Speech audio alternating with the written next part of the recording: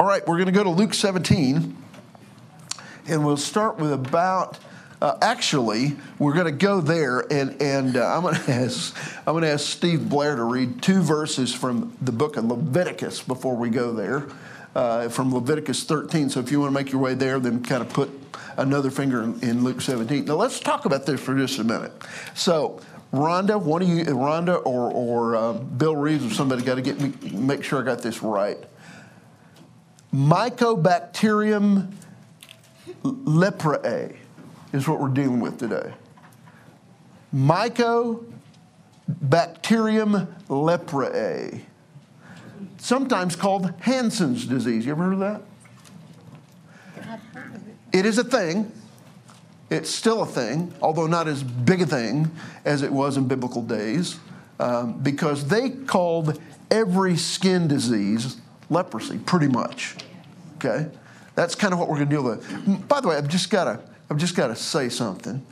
My good buddy Frank Merrick is back in Sunday school. Frank, it's been a minute since you've been here, but it's just good to see you, man. Frank is the chairperson of our. He chairs the board of the Crossings Clinic, and anyway, we owe a lot to this good friend. And I laugh sometimes when I'm telling people about you, Frank. You and I got to know each other at the car wash. You remember that?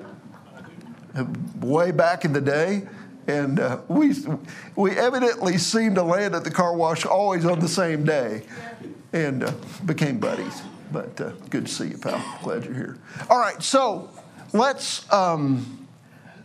get into this a little bit. So I want you to listen to this. Here's what you couldn't do, or what you shouldn't do. I've read this from the CDC website. Now, I just got the hairy eyeball from LE about even invoking the name CDC, but they do some good things, and they kept some of us alive in the last couple of years, but or helped so. So here's what you can't do if you've got Hansen's disease. Don't shake hands. Don't hug people. Don't sit next to someone on the bus. Sitting together at a meal. Does any of that sound familiar to you? Yes. Isn't it interesting how we've treated this thing that we've tried to stay free from, almost like, dare I say it, leprosy. Avoid contact. John, I'm sorry to report this to you, but you're supposed to avoid contact with armadillos. They think it might come from armadillos. So that means stay away from Wichita Falls, Texas, I think. But, okay, it's just, he's my favorite Texas guy to pick on. What? That's roadkill. That is roadkill. Just don't pick it up. Okay, I guess it's the deal. The idea behind this is it would result in at least 1 to 2 years of treatment, heavy antibiotics, or a combination of those. And then you may have some symptoms that last for a lifetime. That's even now. Okay? So can you imagine what it was like before antibiotics and before medical science became what it became? That's the story we're going to get into a little bit. Now, it's interesting. The 2 passages we're going to read, and I'm going to have Mr. Blair toggle back and forth between the 2 to read them out loud. He was kind of complaining a bit because the donut shop was not open down here, but I think he can still read. These, if I'm calling this right, these 2, the story that refers to the law, about 1,500 years apart. Leviticus, something like 1,500 BC, and then, AD 32, 33, somewhere in there. So it's interesting how they're still kind of scared of this whole thing, and they're still kind of dealing with it. So, Steve, would you read that? We're just going to read 2 verses from Leviticus 13 that talk about this kind of really bad disease. The person with such an infectious disease must wear torn clothes, let his hair be unkempt, cover the lower part of his face, and cry out, "Unclean, unclean." As long as he has the infection, he remains unclean. He must live alone. He must live outside the camp. Okay, catch this now. Remember I said,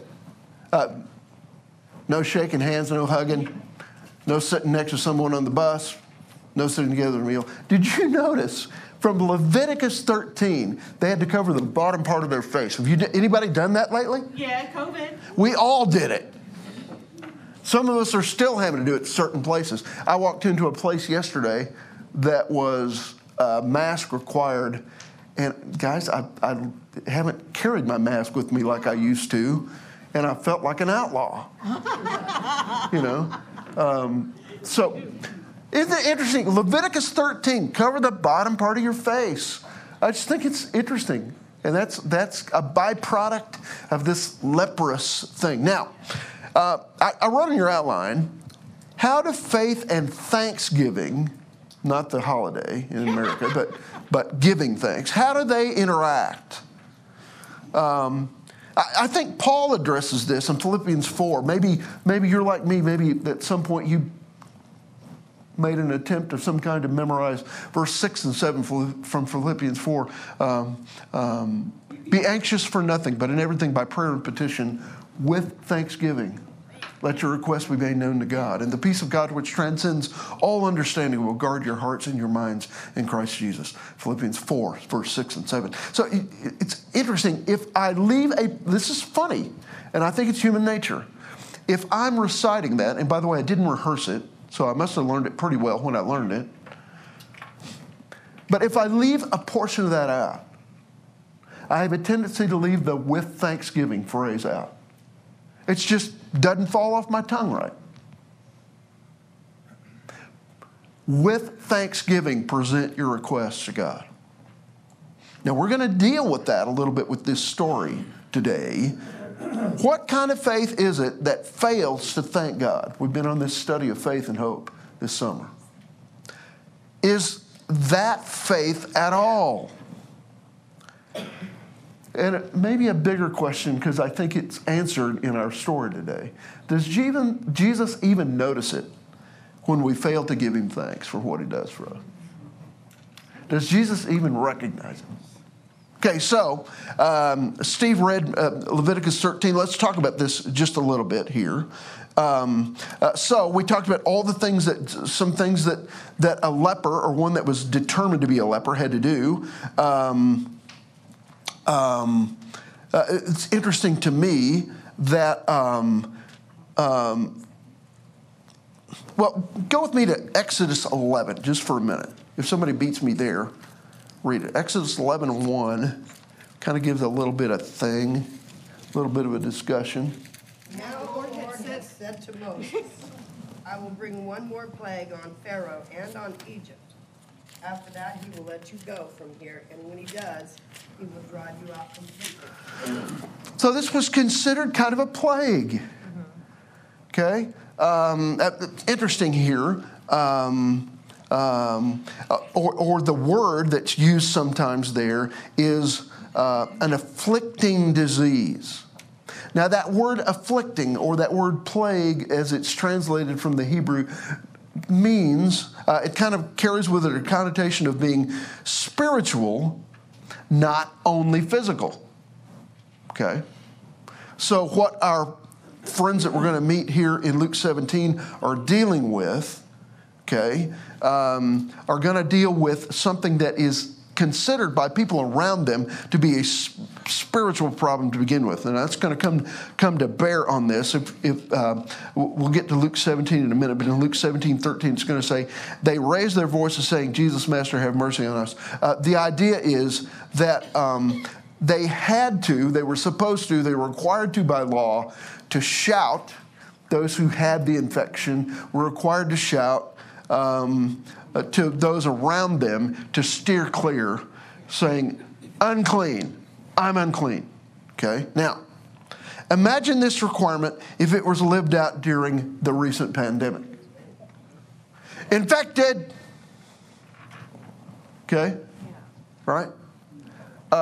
I'm not sure I encountered anybody over the last 2 years who has said that to me. Wait a minute, you don't want to get close to me because I've probably got the COVID. Okay? But they had to. By the way, this may have helped. Yeah. It might have. I don't know. So, imagine, though, how this had to be lived out and how it would have been kind of different for them. Now, as Steve read verse 46, they were required to live alone. At the time this law was written in Leviticus 13, they had to live, what Moses wrote was outside the camp. Remember, they were all camping. Yeah. And so there were those who had to live outside of the perimeter of, believe it or not, 2.5 million people's camped out. Okay? They had to kind of live outside the camp. So think about it. No weddings, no funerals, no, of course, there weren't synagogues in those days, but certainly no tabernacle worship, no 4th of July cookout, which, by the way, what was 4th of July for them? Passover. Passover, yeah. Passover. Yeah. It was the celebration of their nationality. Okay? Food probably was brought to them by family members, probably, so they could be fed. And so if somebody forgot about you, you didn't eat. Totally alone. Their fate would have been the ultimate in quarantine. Now, I just couldn't resist as I was doing this study of making some modern parallels to that. It would have been the ultimate in quarantine. I'm not even going to ask this question. I'm just going to say, if any of you had to quarantine yourself during the last couple of years, I wonder how that felt. I talked to some people who just kind of, I talked to a person who lost his wife during the pandemic. It wasn't pandemic related, but she was institutionalized and he couldn't see her for a while. How horrible was that? Frank, you and I talked about going to see Debbie's mom in Ardmore for a while, and you couldn't go. You can only see her through a window. It's awful. The ultimate in quarantine would be this: living outside the camp. Do you catch that? Okay, now with that little bit of backdrop, let's go to Luke 17 and see this. What I'm going to suggest is a shortcut that Jesus took. Okay? That was a necessary shortcut. He had 10 appointments that nobody knew about. All right? Steve, if you'll go to Luke 17, read verse 11 through 14. Now, on his way to Jerusalem, Jesus traveled along the border between Samaria and Galilee. As he was going into a village, 10 men who had leprosy met him. They stood at a distance and called out in a loud voice, "Jesus, Master, have pity on us." When he saw them, he said, "Go show yourselves to the priest." And as they went, they were cleansed. Okay, now, Jesus was actually taking a shortcut. So, if you're a good Jewish person going from Galilee to Jerusalem, I don't have a map to show you, but if you can go to the back of your Bible and look at one if you want to, you'll notice that the most direct route is straight through Samaria. Okay? It is, I'm trying to think of a modern day parallel, but it's the direct shot is through Samaria. But they wouldn't go that way if they were good Jewish people. Why? Because there were Samaritans living there. Now, I want us to look at a little, I put 951 on your outline. Let's go to 951. If somebody would read 51, I think I put 952, sorry. Yeah. Somebody read 951 to 54 out loud to us.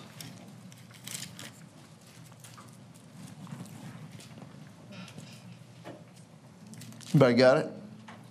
Luke 9, 51 through 54. As the time approached for him to be taken up to heaven, Jesus resolutely set out for Jerusalem.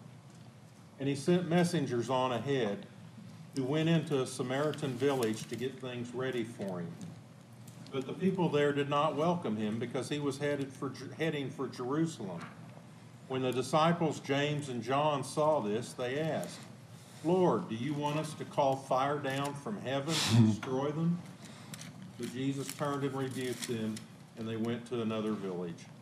This is prior to our story in Luke 17. What's the disciples' view on Samaritans? They didn't like them. You want us to burn them? You want us to, Lord, why don't we just call down fire from heaven and burn them up? Isn't it interesting?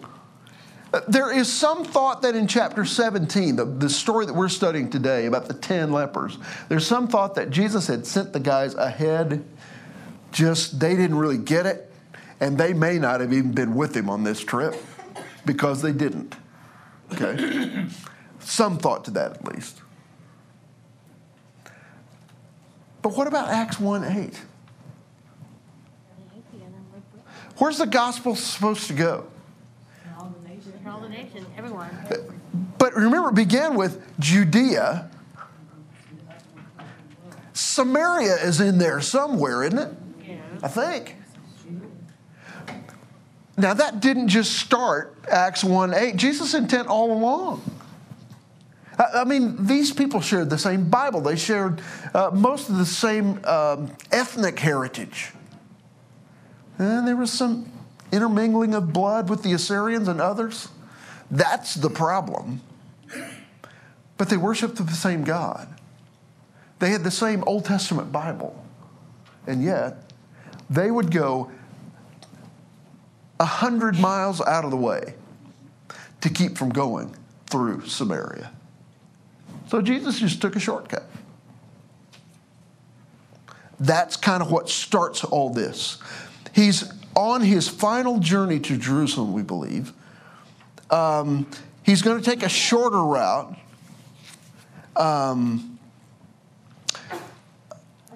They're going to not take that route. So what I want you to think of when we meet these 10, and these are men, we think. When we meet with these 10 men, these folks have two strikes against them already. They were Samaritans in a Jewish-controlled world, at least religiously controlled. And they were lepers. Wasn't bad enough to be a Samaritan. They're also leprous. It wasn't bad enough to be leprous. I'm also a Samaritan. So you kind of got to catch that. And the clean one, the holy one, is coming nearby. Intentionally. Okay, so look on at verse 12. Just kind of scan it while I talk here for a minute. All right? Now, in this scenario, I find it intriguing that Jews don't consort with Samaritans, but they were both living in this leper colony. I never really thought about that before. They were both living there.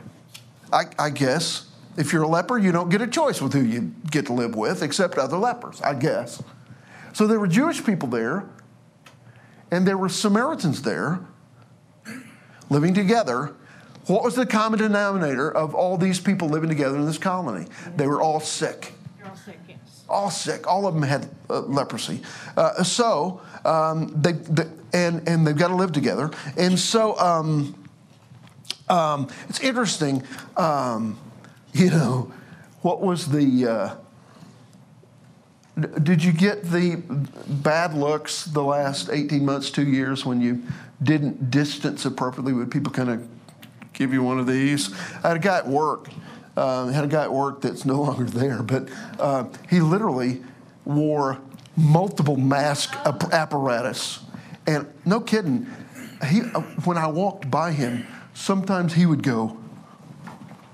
Yeah. He was just so fearful. And it was a young man. Okay? What was the outcome for these folks who were required to say unclean if you got near them? What if you didn't do that? What if you didn't appropriately socially distance? You got rocks thrown at you. Yeah. Read about that in the Old Testament. That was in the law. You're allowed to throw a rock at a guy who doesn't appropriately socially distance. Interesting. I haven't had any rocks thrown at me, but I kept a pretty good distance over the last couple of years. Okay. Now, so they're living together. They're having to shout.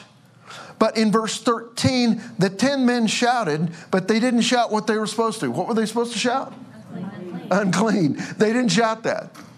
What did they shout? Jesus, have mercy on us. Have mercy. What a much, it's a better cry, isn't it? It's interesting to me. Have mercy, not unclean, stay away. Somehow they had heard that contained within Jesus somewhere, there was a conduit to mercy and grace, and maybe even healing. And so instead of shouting, unclean, stay away, that's what the law required, they said, what did they say? How did they call to him? Jesus, Master. Master. Master. But they're recognizing some authority there somewhere, and they're claiming here, or they're shouting at him, even while he's still at a distance. They raise their voices saying, Jesus, Master, have mercy on us. And so he sees them in verse 14. And he makes a difference in their lives. Now, let's look at a couple of the Psalms, okay? Somebody help us go back to Psalms for a second. I want us to look at 30:10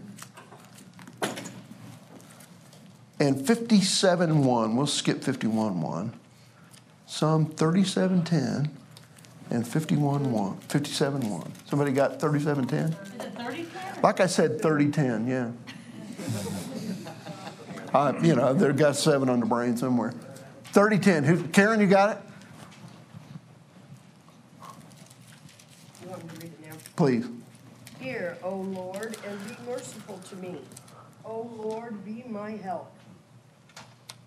Makes me wonder if they shouted something like that. Yeah. Be merciful to me, Lord. Somebody go over to 50, I don't want to call it wrong now, 57:1. See, Who's got that one? Have mercy on me, O God, have mercy on me. For you, my soul takes refuge. I will take refuge in the shadow of your wings. Wow. Until the disaster has passed. Okay. Paul Burleson may cease to be my friend after this next statement, but I think I'm right. I don't care who you are. The Lord will hear this cry. yeah. I don't care who you are. I don't care what you've done. I don't care how dirty you may feel you are. Lord, have mercy is a pretty good prayer. Yeah. Paul, did I do okay? Am I going to be all right? Okay. I just remember one of our mutual friends got in trouble for saying something about some group. God didn't hear their prayers. God's going to hear this prayer regardless of who prays it, gang. Lord, have mercy on me. Master, can you do something about this? I'm telling you, interesting. There are times when you can only eke out in a moment of duress, in a moment of intense grief or sadness, or even illness. You can only eke out, Lord, have mercy. He hears that. He hears it. Now, they had to shout it. I think he would have heard it anyway. What do you think? Yeah. I think he would have heard it anyway. Yeah. But they're shouting because they want to get his attention. Yeah. And they got it. And he says to them in verse 14, okay, go show yourself to the priest. Yeah. What happened on the way? Wayne, go ahead. Don't you think he went there because he knew those 10 men needed to be healed? Oh, yeah. That was Yeah. the whole purpose of going through I think that's why he went, Wayne. I think that was those 10 appointments he had that nobody else knew about. And so he says to the 10, go show yourself to the priest. Why? That was a religious requirement. Go show yourself to the priest. And they did it. They went. They left. They boogied out of there. And on the way, they were healed. Now, I couldn't help but remember a story of an Aramean general in the Old Testament in 2 Kings 5. You might want to read that story. I read it again this morning. It's a really interesting story. Rhonda, I think we did a children's musical one time based on the story of Naaman from, I forget what it was called, but I just remember the little kids singing, wash, wash, wash in the Jordan, not one but 7 times. I don't remember the rest of the deal. I need to ask my kids about it because they sang that. So Naaman is told by the prophet Elisha, go take a dip in the Jordan. And he immediately pushes back and says, what do you mean? The Jordan's nasty. I get a lot nicer water over in my area to dip in. Now, go wash in the Jordan. And so he finally does it. And Elisha says, by the way, not once, 7 times. Yeah. What do you mean 7 times? I'm a general here. He had an entourage around him. He was probably riding a chariot. When he finally did, when he was finally obedient, he was healed. He was cured, yeah. He was healed. Interesting in this story, their faith was acted on in obedience. And Jesus says to them, you got to catch this. Go show yourself to the priest. If they looked at their hands, they're still white Yeah. with leprosy. And Jesus says, while they can still look at their hands and see the leprosy, Jesus says, go show yourself to the priest. But it wasn't until they left that the leprosy left. They were obedient. Go show yourself to the priest. All right? His command to them was as if their disease was past tense. Yes. Because, once he shows up, that's kind of how it works, right? Okay, let's read a couple more verses. Cindy, can I get you to go to 15 and read down through 19? One of them, when he saw he was healed, came back, praising God in a loud voice. He threw himself at Jesus' feet and thanked him. He was a Samaritan. Jesus asked, were not all 10 cleansed? Where are the other 9? Has no one returned to give praise to God except this foreigner? Then he said to him, rise and go. Your faith has made you well. Okay, you got to catch, I think, what these 10 men were thinking. As Jesus said, go show yourself to the priest. They head out. They're looking at, whoa, my skin is like a baby's skin all of a sudden. And they're thinking, I'm going to go find a priest because if I get there soon, I might can have dinner with my family tonight. Think about that. They had been with their family for who knows how long. Think about who you would most want to see if you were totally alone and couldn't go see them. Who would you want to see? That's what they're thinking about. They're thinking about a reunion here. Their desire for a reunion is strong. And so they're headed to the priest so they can get home as quickly as they can. And yet, one of them... Can I also say something about... Sure. One of the requirements were, in order to be healed, you have to be seen by a priest. And They had to verify your cleanness, yeah.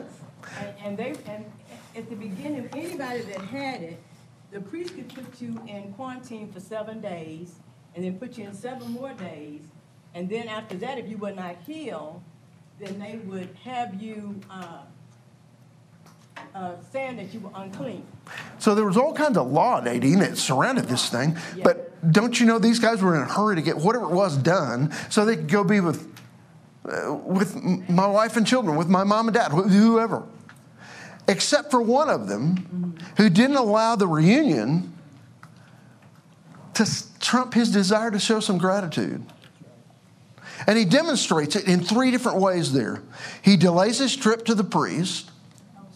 He loudly, the Bible says in verse 15, praises the Master, praises Jesus, and he falls at his feet. I did a little bit of work on that word. It's an interesting word. He just falls on his face. Jesus is the high priest, too. I thought about that. That's a great thing because I didn't put that in my notes. But he did go see a priest, Nadine. He saw the great high priest, the book of Hebrews says. He showed himself to the priest. Now, he probably had to go on and see an Aaronic priest after that. So, in verse 16, there's a plot twist.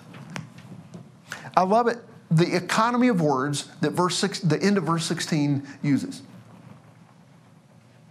It's kind of an, oh, by the way. You know, oh, by the way, one of them came back. One of them fell at Jesus' feet. One of them cried loudly, I praise you. One of them deferred his trip to see the priest to be declared clean so he could go back to living a normal life. One of them. And Dr. Luke says at the end of verse 16, oh, by the way, he was a Samaritan. Interesting. You don't know that. Well, you and I know that because we've read the story before probably, but you don't know that unless until now. A single sentence, just a few words. You could argue he was the lowest of all 10. Yeah. And what I got to catch you with here, I need you to think about, and don't press me too hard on this, okay? You know the story of the Good Samaritan? Yeah. That was a story. That was a parable. That probably didn't actually happen. That was a story to illustrate, okay? This happened. Okay? Don't throw tomatoes at me yet, okay? Remember, Jesus told that story to illustrate who my neighbor was, right? This Samaritan is a real Samaritan. He's a real guy that comes back to him and says, you have changed my life. Well, in verse 17, Jesus asked a really interesting question. He starts counting noses and he stops at 1. Pal, where are the other 9? Was Jesus looking for information? I think he knew exactly the GPS reading on the other 9. Don't you? I think he knew longitude and latitude on the other 9. I remember, this is the guy that put it all together. This is the master of the universe, you know, all that. I don't think he's looking for information here. I think one of the reasons he's asking the question for anybody who's standing around who jaw dropped are thinking, how about this? The Samaritan came back and thanked him. And he says, where are the other 9? You just got to hear the question. And I got to hear the question today and probably tomorrow. Every day. Because he does so many wonderful things for me. And I got to remember, sometimes I get so busy getting caught up in showing myself to the priest and getting back to doing what I want to do, that I forget to say, oh, by the way, Lord, thanks. You have changed my life. You know? So.